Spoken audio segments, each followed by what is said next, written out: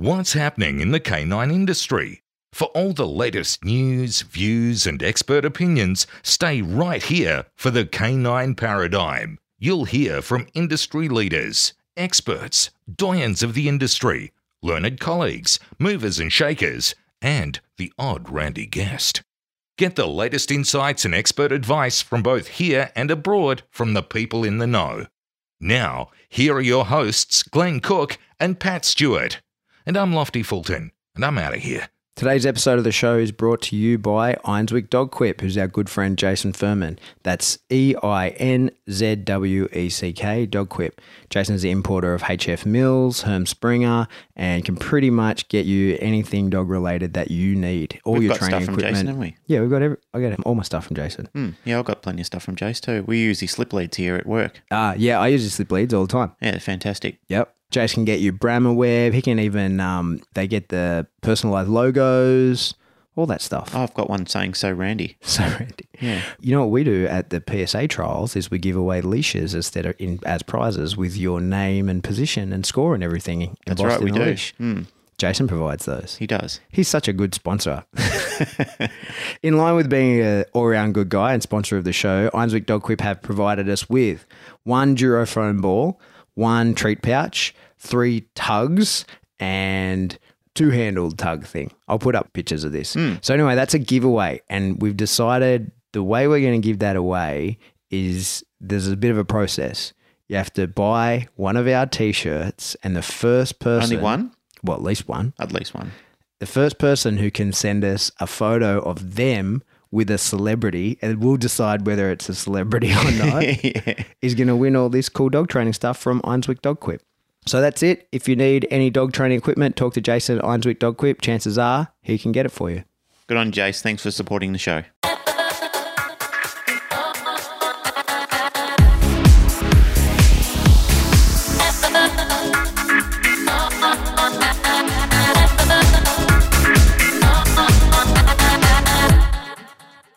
Welcome back to the Canine Paradigm. I'm your host, Pat Stewart. I'm joined in studio today by my co-host, Glenn Cook. Yep, I'm here. That's a new one. Yeah. Just us today? Just us again. Just us and the guy who's outside power washing those electrical poles. So if you can hear that in the background, that's been driving us crazy for an hour waiting for it to stop, but it hasn't. Yeah, well, unfortunately, we've just got a myriad of background noises that pop up here from time to time. So people cutting trees down and... So until we actually get our full-time studio, which... Well, maybe with our Patreon money. Maybe we will. Before we get into what we're going to talk about, I just wanted to give a huge thank you to everybody that has signed up on Patreon. By the time you're listening to this, you probably have gotten your first Patreon-only content, and hopefully you enjoyed that. And we just learned how to work it. So we've just been going through the back engine of it to have a look how to upload content. So Pat and I were fiddling around that before we actually sat down to record. And again, from both of us, it's an enormous effort. And we're so privileged to have people that really find value in what we're doing. Yeah, it's very heartwarming to know that there's people who can get this stuff for free anyway and are choosing to pay, which is really cool to have people support the show.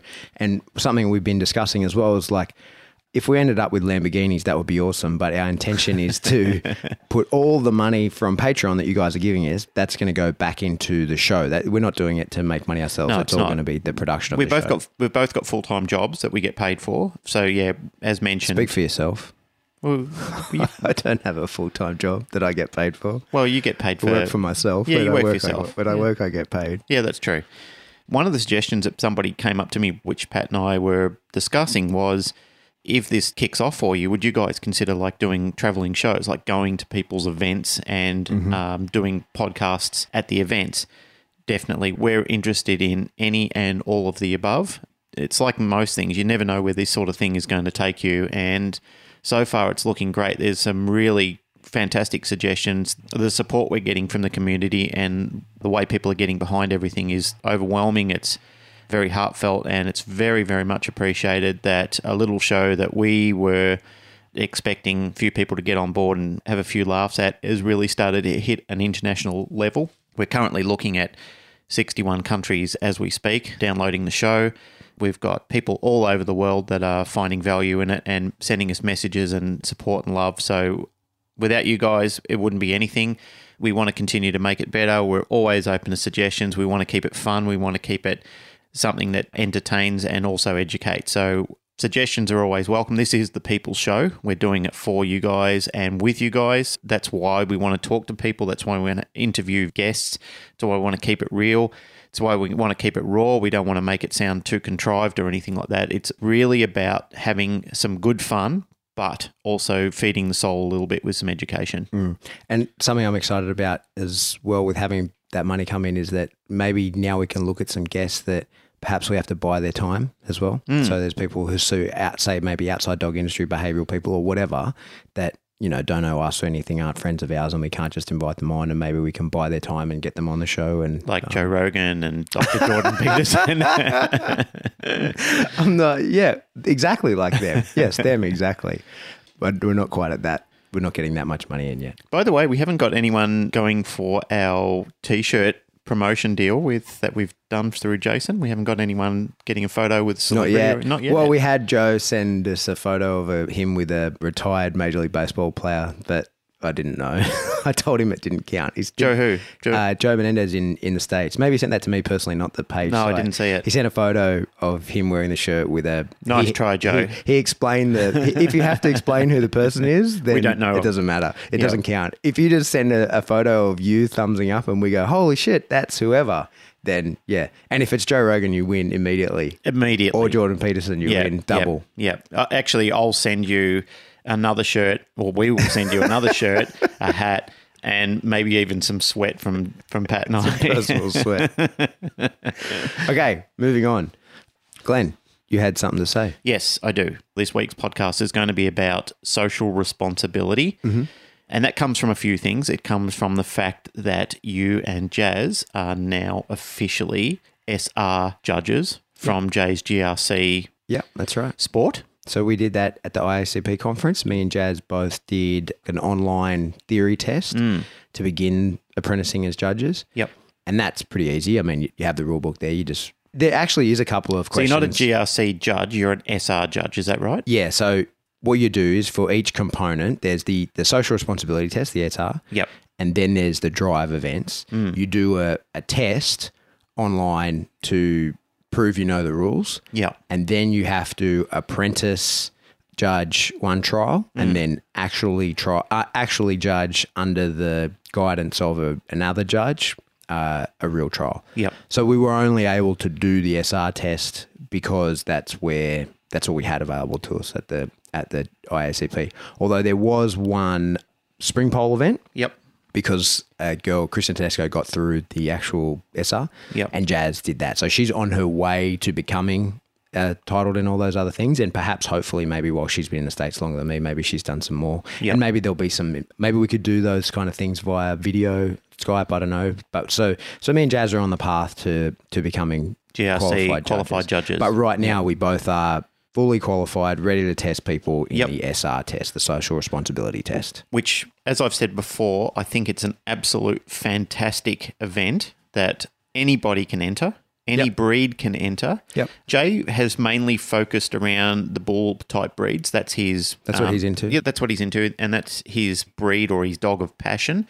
Jay has a certain connection with pit bulls and staffies and amstaffs and those type of dogs, which is absolutely fantastic, and which is why it's leading into a bit of the discussion about what I want to talk about today, which is the fact that, I mean, when we were over there and we were watching Amy Sadler talking about her work in, I think it's called Play for Life or something like that, where she's going around to a lot of the rescues, the shelters that are over in the States, and she's stopping the fact that these dogs are all locked into cages and they're separated from each other, and what they're doing is they're educating people on how to better conduct a social life for these dogs so they have a better chance of being rescued and they're not going crazy, and it's reducing problems for the dogs, social aggression, not being able to interact with humans or other dogs, and et cetera, and it's actually having a massive positive impact on that. Yeah. So I think they're just kind of using play as an outlet to unwind shelter dogs a fair bit and make them therefore more trainable, therefore more adoptable. That's right. The one thing that, and one of the reasons why I wanted to have this frank discussion is because if you look at the videos that Amy Sadler put up, what's the majority of dogs? I'd say 99% bull breeds. Bull breeds. There's a reason for that.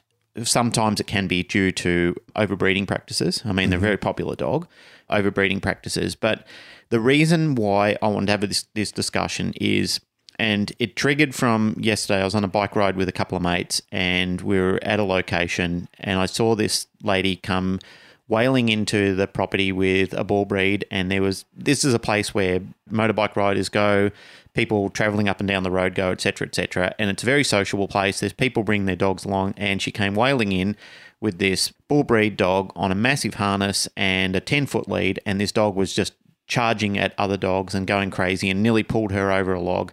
And her response was, "Oh, he gets really excited when he sees other dogs." Now, this sort of shit happens a lot, and it's not just bull breeds.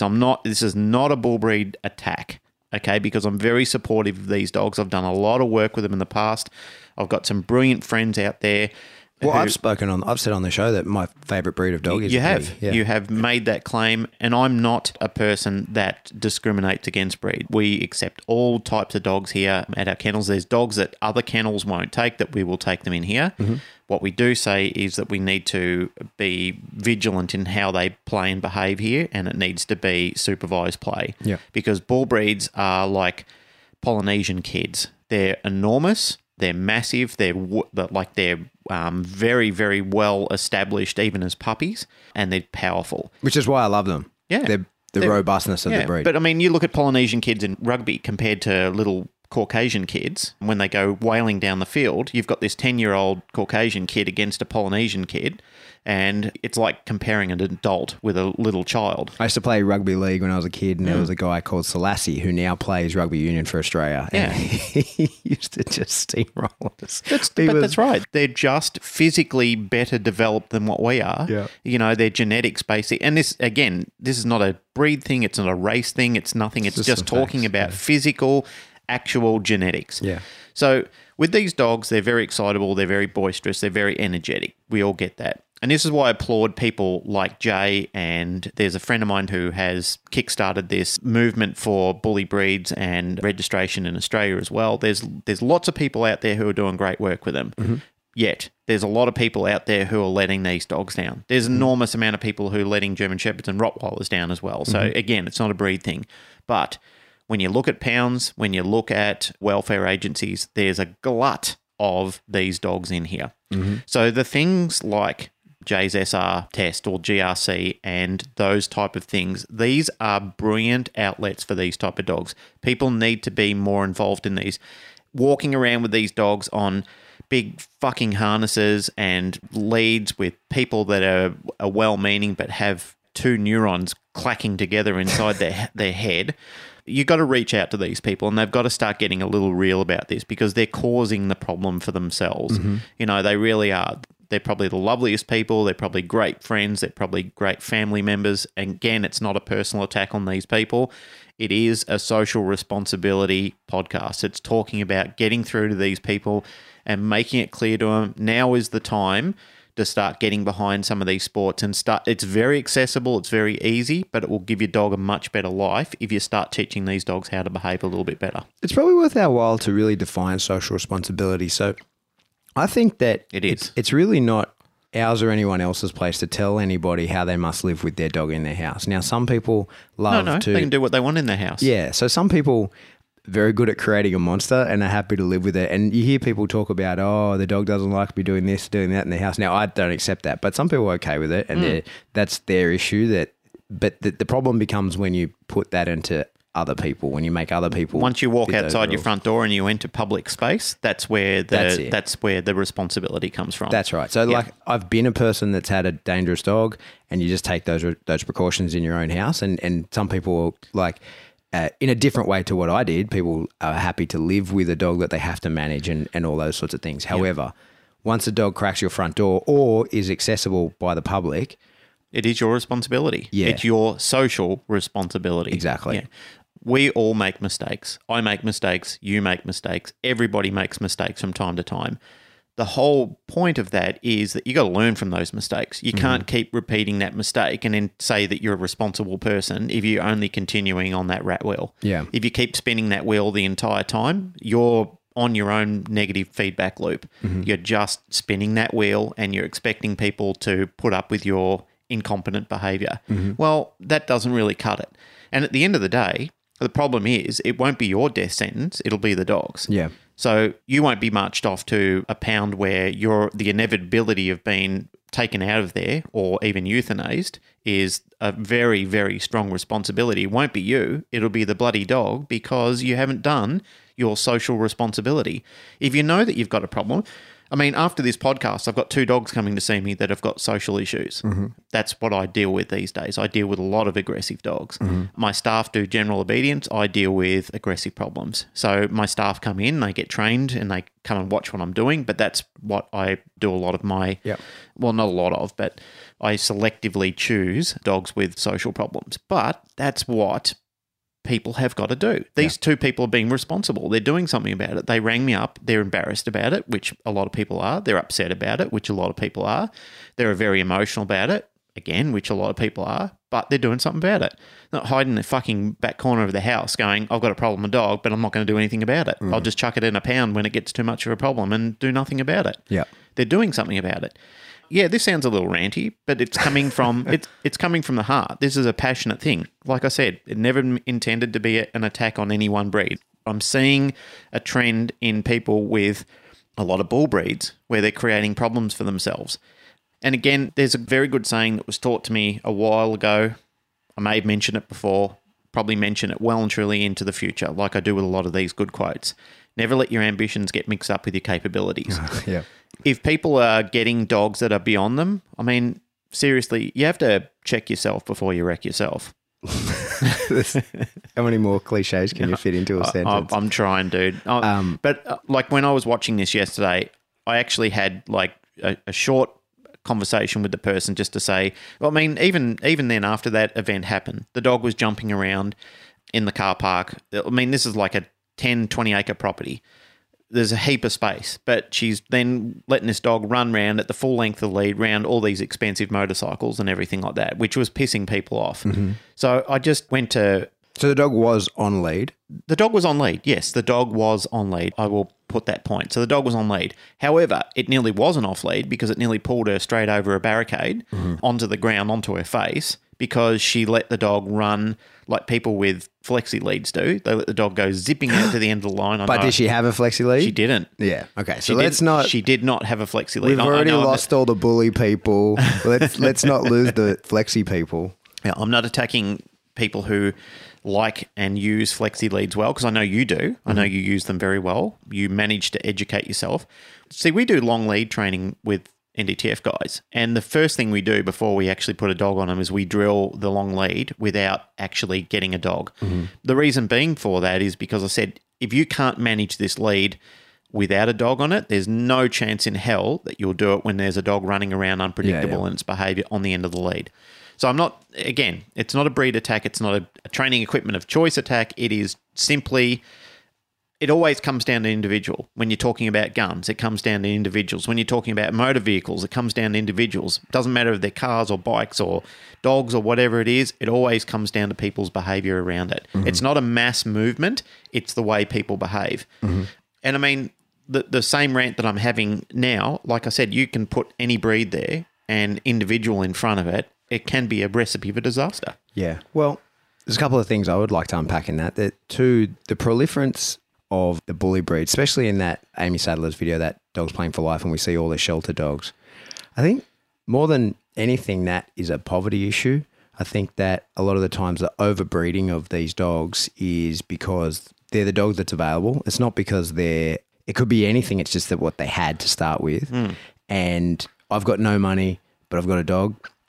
You've got no money, but you've got a dog, and we think, well, we could breed those dogs and maybe we could sell them to our friends for $50, $70, $100, and maybe there'll be 10 and that's $1,000. And if $1,000 is a huge amount of money to us, then of course we're going to do it. Yep. And then we don't sell them, or we don't have 10 friends that can come up with that money. So I think especially in the United States, I think that the huge overbreeding of especially like pit type dogs, but overbreeding of any dogs is more of a poverty issue than a problem of dogs per se.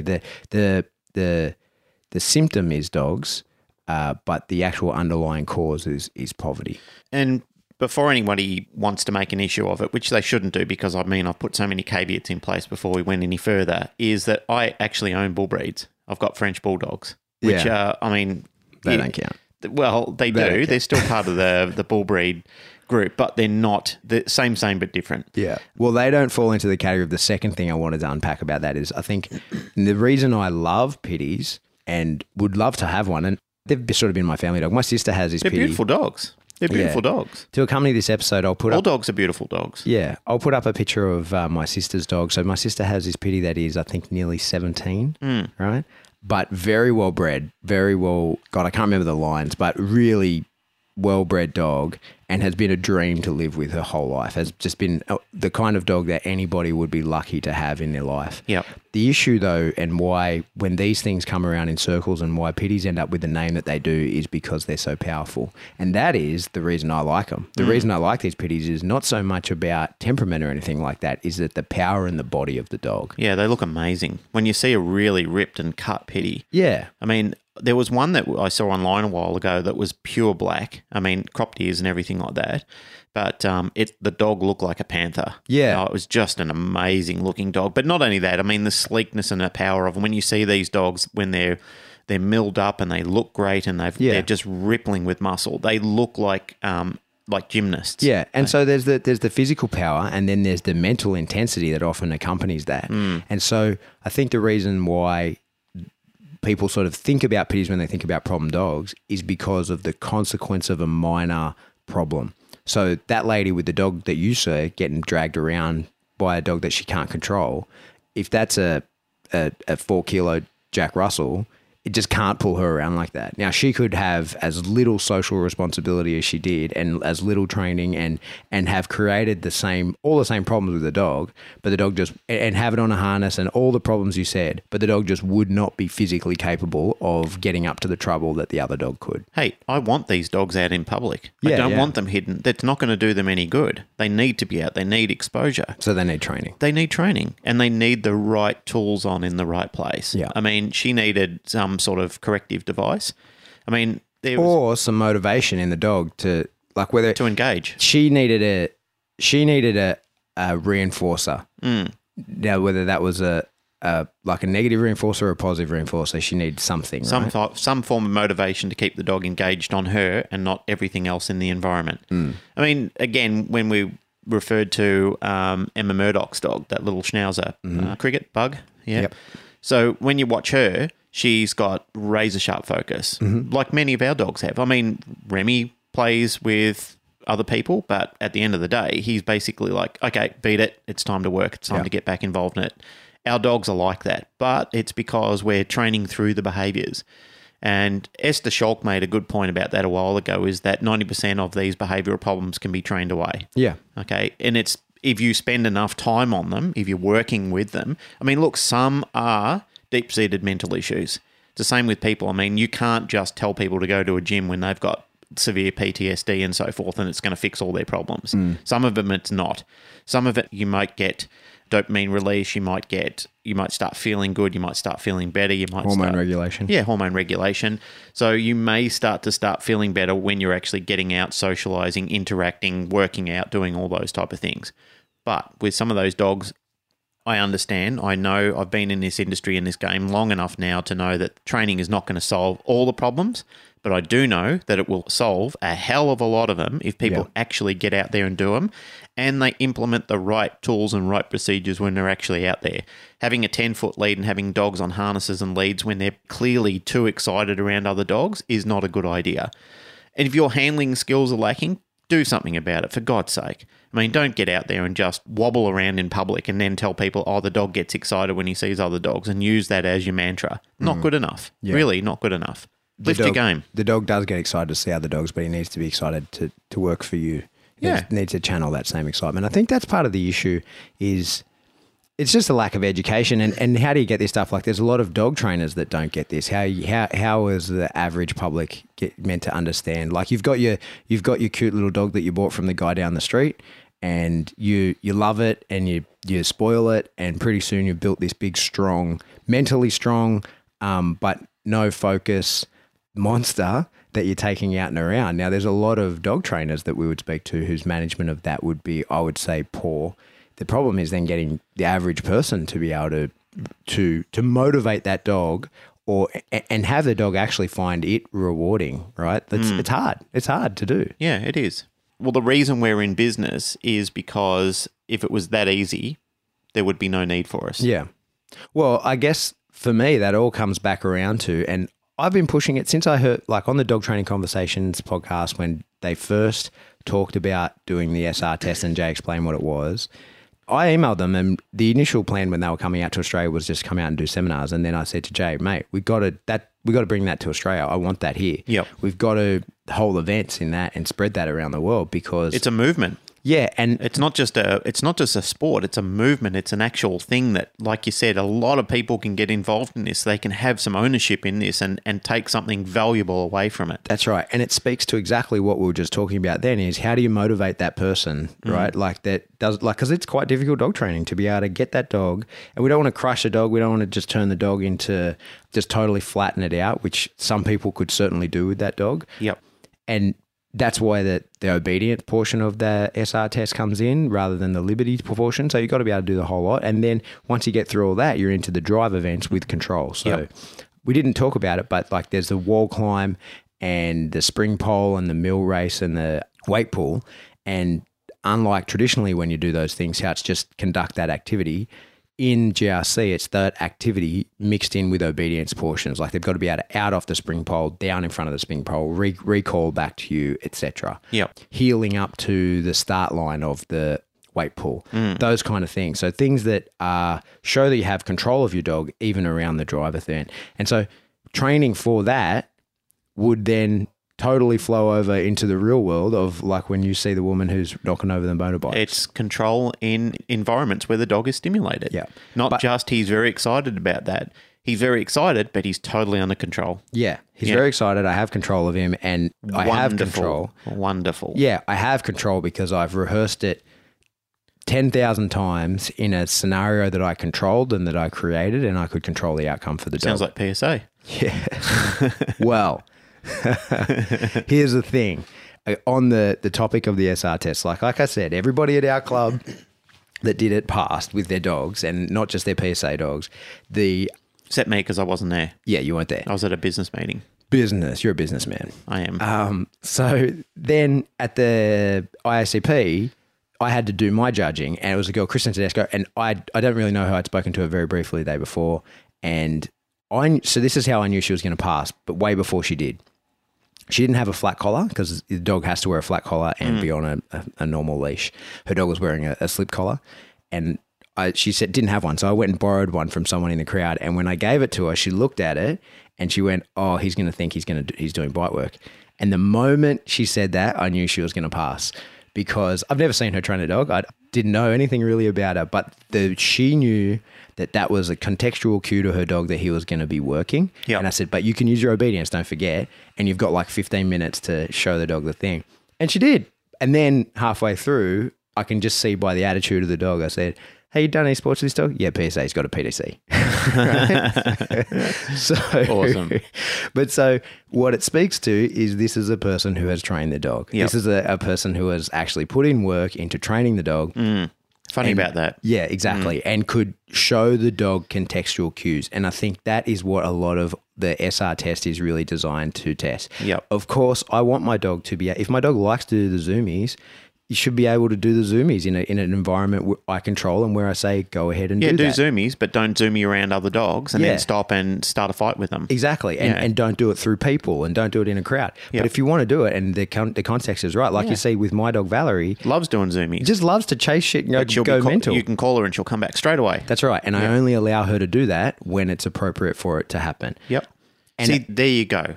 Right, what you just said then. That is the point that a lot of people just don't get. You and many other responsible people out there, They pick their moment. They understand this is a perfect place for my dog to go and do zoomies because it's not going to have an interaction where there's going to be a social mishap. You take your dog to a place, like you come out here, you let your dogs out of the back of the car when there's nobody out there, and you take your dogs down the back of the oval and let them bolt around all over the place. Yeah. And it's a great outlet for the dogs. The dogs love it. They enjoy being here. You enjoy the freedom that they've got. And I know that when you're practicing your skills with your dogs, you go and find an empty park somewhere and you do the same thing. This is what these other people, these fucking social peanuts aren't doing, is that they're taking their dogs into places that are heavily populated where the chance of running into another dog is like inevitable, and they still do it. That's where my rant is directed at. Like, I know I'm sounding ranty because I kind of am. I was upset with what I saw yesterday because it's one in thousands of things that I've seen over the years, which is highly preventable. It's highly preventable. And look, I know that there are so many stupid things that happen in the world that are highly preventable. I mean, for God's sake, people can't even look after their own kids or themselves properly, let alone a bloody dog. But this is, I mean, if we've got this soapbox to stand on, or the ability, not so much a soapbox, but if we've got the ability as a community to better educate these people, and this is not a monetary thing. I don't charge people to go up and tell them how to better control their dogs. I'm quite happy to give that information away. I'm quite happy to sit there with somebody for 15 minutes or however long it takes and say, do you understand, like, can I help change your mind or your life of your dog or something like that? This is a responsibility that we all have, because if we don't do these things, we have to look at it from monetary gain all the time, then we're not doing a good service for our own community. We're causing problems.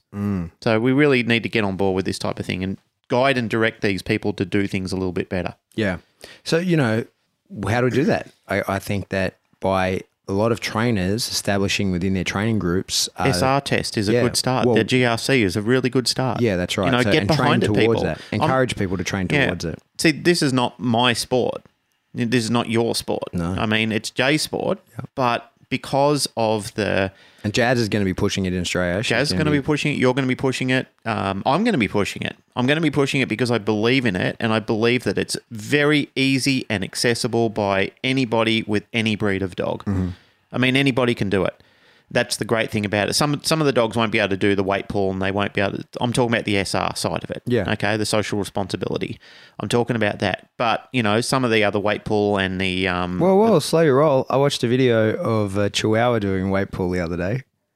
So it's relevant to the size of the dog, huh? Yeah. What was it weight pulling? Like a matchbox with a couple of little creaky wheels on it? The guy Casey, who was at the ICP, he said that his little Chihuahua could pull like 300 pounds. Wow. But on wheels, like on a wheeled cart, right? Like, so it's all like, and it's, I can't, look, I'm not a weight pull expert, but I'm sure that there's ratios involved, like power to weight is part of what they're measuring, right? So.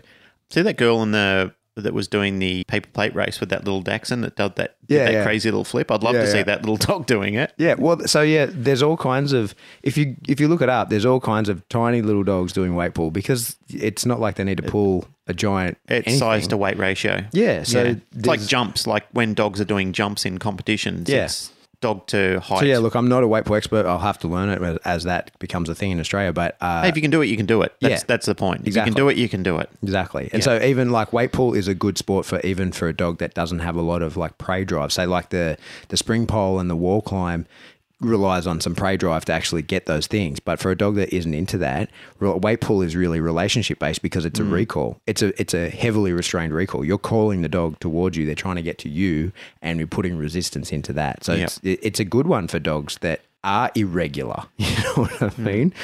Don't get angry at me, Chihuahua owners, that I just called your dogs irregular.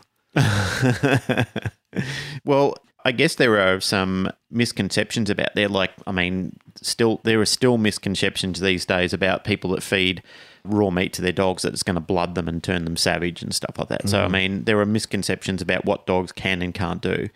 That's an education thing as well. Like when we're talking about people learning about their dogs and learning about what dogs can and can't do, this is part of the education process, which helps people understand their dog a little bit better.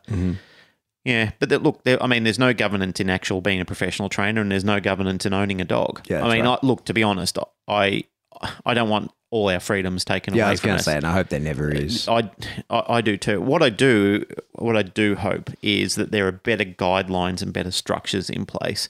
I'd like to see a and I'd maintain this, I'd like to see a body of professionals, even again getting back to the IACP or something like that, where there are good structures in place, good standards and guidelines and policies and procedures on better ownership, on guiding people to obedience, even council-funded projects where if people are too poor, if they can't afford going to training, that there are some sort of, like people who pay their cat and dog registrations and so forth. It goes back into better education, not just sending people out material they'll never read, but in, like in council-run parks or something like that, where they can come down and at least learn some basics, some basic guidelines, some basic structure on how to raise and train their dogs better. Yeah, they have. So in my area, there's the Leichhardt Dog Training Club, which I've been kicked out of twice. Yep.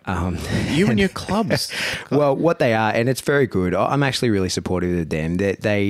They have, it costs you $2. They have 4 levels, and they're volunteer instructors, volunteer everything. You have to have gone through their program and do it. Yep. The only problem they have down there is that their governance, they're force free. And if they get a dog that doesn't work, they can't help it, and they move them on. So they have a limited bandwidth of how much they can help people. Now, I'm always very careful to, because I support them. I think they do a great job at what they do. But then there needs to be, when they say to someone, hey, this is too much, because it's a group dog training class, which is not, as you and I know, that is not the way to train dogs. It's better than nothing, but a big group class where everyone's walking lines is way better than nothing, but it's not as good as an individual lesson. It's a social thing. Yeah. It's a socialization class. So as I always say to people, and when I was down there, I would say to people, and what I say to people in classes is, this is a lesson for you. This is actually a negative impact for your dog. What we're doing here for 40 minutes is going to set your dog back. This is not good for the dog. The reason we're doing this is because you can pay attention for 40 minutes, and now you have to do all this certain training types through of dogs. the week. It's very good for some dogs. Yeah, but as I was saying to the people there, like, you have to digest this and implement it through the week. But what I wish there, if anyone from Leichhardt Dog Training Club is listening or gets back to them, I'm very supportive of them. I send people there. I think it's an awesome idea for $2 to get an hour of what they do, 2 sessions a day. That's excellent. But the problem is the dogs that just don't send them into oblivion. Don't fit into their mold. Yeah. They've got to go to something else. There's got to be an overflow for the dogs that aren't ready for that. This is a thing where, and it's not Leichhardt Club, but in general I'm talking about, it's just clubs or philosophies where if the dog won't fit their mold, they basically just send them into the ether somewhere.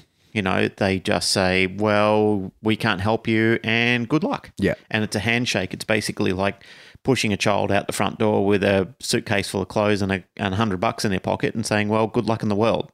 Well, that's basically a recipe for disaster. Yep. If that child turns out okay after that process, well, yeah, good luck. And that's what happens to a lot of dogs, is that they've got no direction. They've got no clear guidelines on where to go. What they should say is, this is not our system. What you need is somebody else. But then for them, it becomes a political thing. When I say them, I'm not targeting one group of people. I'm saying the general consensus is that they then say, all right, well, if I send you somewhere else, then also that goes against our philosophy and our mindset on how to train a dog. So then they're stuck on that feedback loop themselves. Yeah, that's right.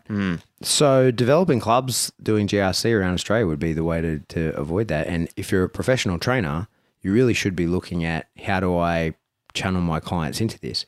When we did the test in Melbourne, the canine company had a bunch of their clients turn up and most of them pass. Yep. Which is testament to what they're doing. Like, their model is... because they do good work. Yeah, exactly. But their model is creating socially responsible dogs. Yeah. Like, you would expect that Brent would pass. Of course, he's professional dog trainer, very good one. But then when client after client after client comes out and goes through this test, and they're not professional dog trainers, they're just people that train with them, then for me, and I know for Jay as well, it proved the model. Yep. It was like, oh, okay, this is people who are training towards something. They're training their dogs for action. Yep. And for action and inaction. And the proof is there. They passed the test. So, to be honest, I couldn't give two shits if your dog can sit, stand, drop, or whatever. I mean, I think it's great, and I like the fact that they do it.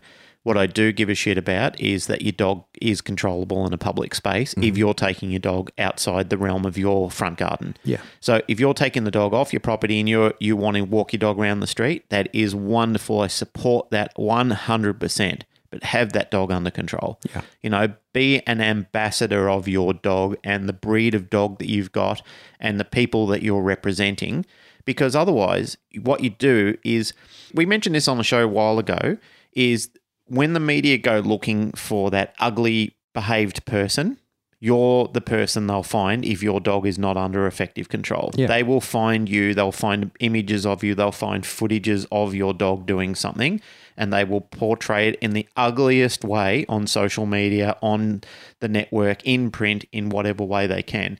And that is not the ambassadorial role that we're looking for. What we're looking for is, look, this is not largely preventable, because there's always going to be that type of person.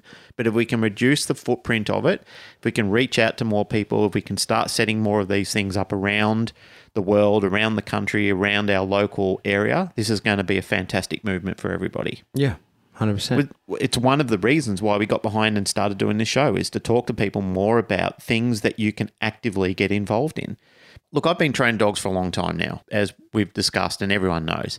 One of the things that people have said to me, which I find a massive anomaly, is I don't have time to train the dog.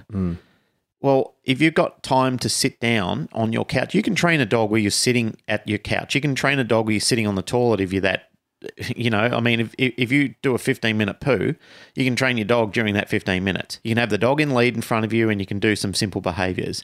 I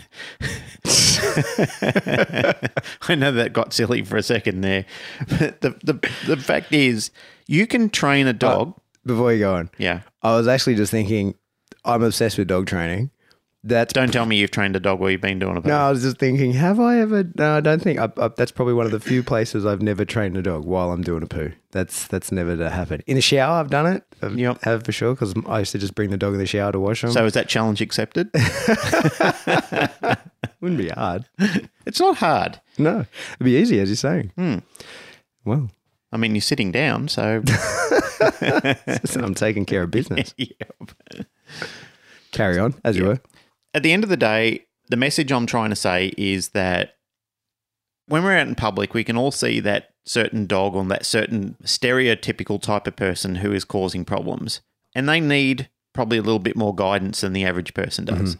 The average person is actually quite a responsible person. The average, and I'm not trying to make this about gun ownership or anything like that, but if you look at all the people around the world who own guns who never cause a problem, and I mean, they're the vast majority of people, they never cause a problem, they lock them up, they use them responsibly, they don't do anything wrong, and there'll be like a percentage, like 1 or 2% of people who cause a problem. And then all of a sudden, everybody is typecast into, well, nobody should have them because one of these people might flip out one day and do something crazy.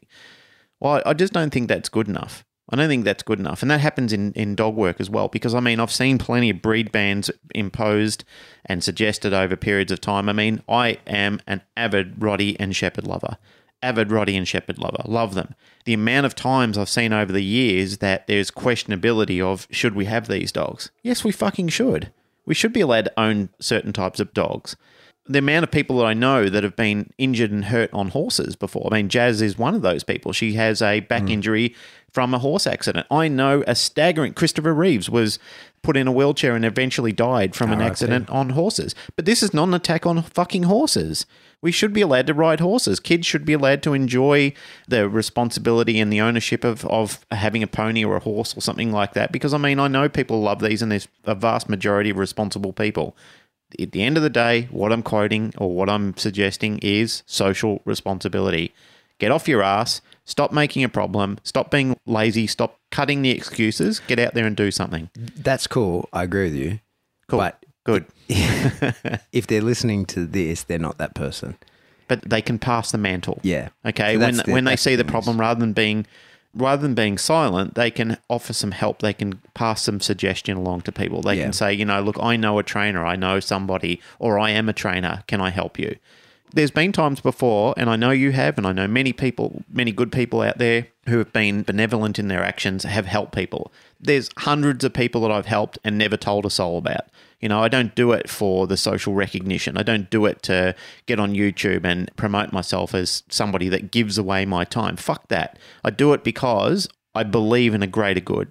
you believe in a greater good, and there's people that listen to this show that believe in a greater good. So I think people who are listening to this show, it's an industry show, they're really either dog trainers or, not if not professional dog trainers, then they're enthusiasts at the least.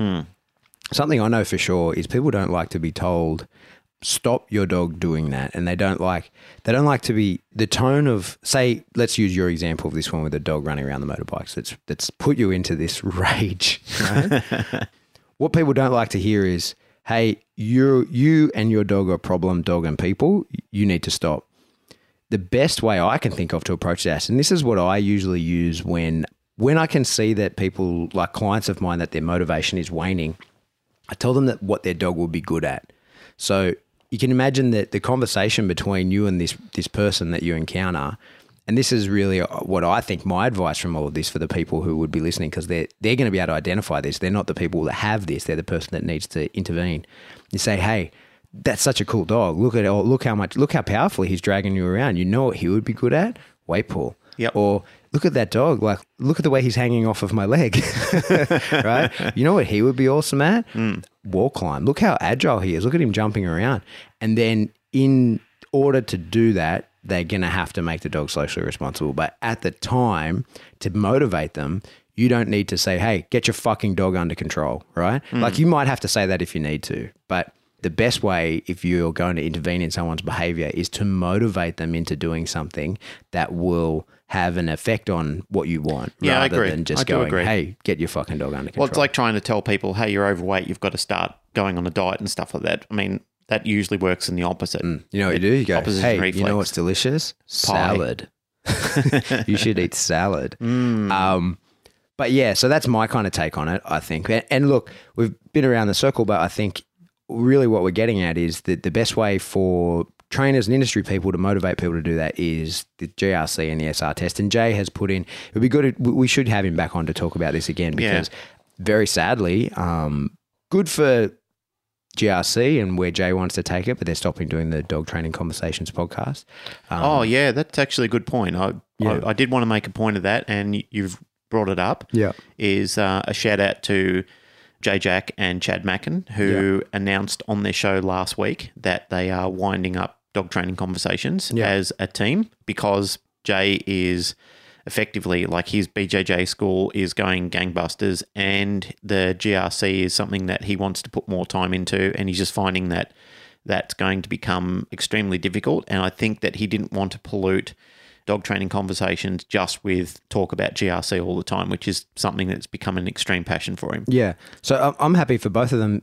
You know, I'm a huge fan of their shows. Someone tried to say there's been a few people that try and say with their competing shows, like, I don't know if you've noticed, they're both free shows that you can listen to whenever you want. So there's Which no ones? Between us and them. Oh, no, there's we're no not. such thing as competition in podcasts, no. I don't think, because I mean, they've been no on one's paying for our anything. show, and we've been on exactly. their show. Great friends. So we're great friends. We hooked up. We spent time with each other. They were in the hot seat conversation. They were in the room with us when we were chatting. They're always welcome. They've got great advice. They're great people. Got a lot of time for each of them, and it's a sad thing. Yeah, exactly. So whatever direction they go in, they'll do awesome. But I know that, you know, Jay this is where he's sort of leaning towards, and so it's exciting for the sport. I know that it really has potential to get going and be internationally recognised as a standard that people should work towards. And so I'm hoping that we can help out in doing that. I just want to make it clear that, yes, I did want to have a plug for GRC and the SR, and I did want to mention about you and Jazz. The context of this show wasn't directly around that. It was about just observing that behaviour that I saw. But that's the answer.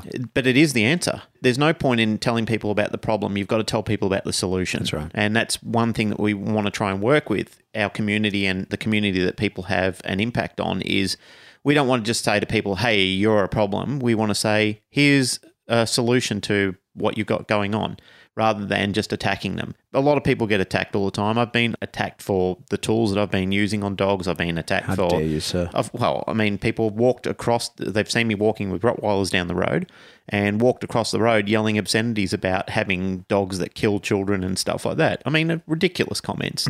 Totally uneducated, spur of the moment, media-driven backlash comments that had no place in saying. It was very rude and very insulting. But I mean, that's what happens when people create problems in our community like that. Yeah, I think it's for reasons like that my Malinois is usually referred to as some kind of Kelpie cross.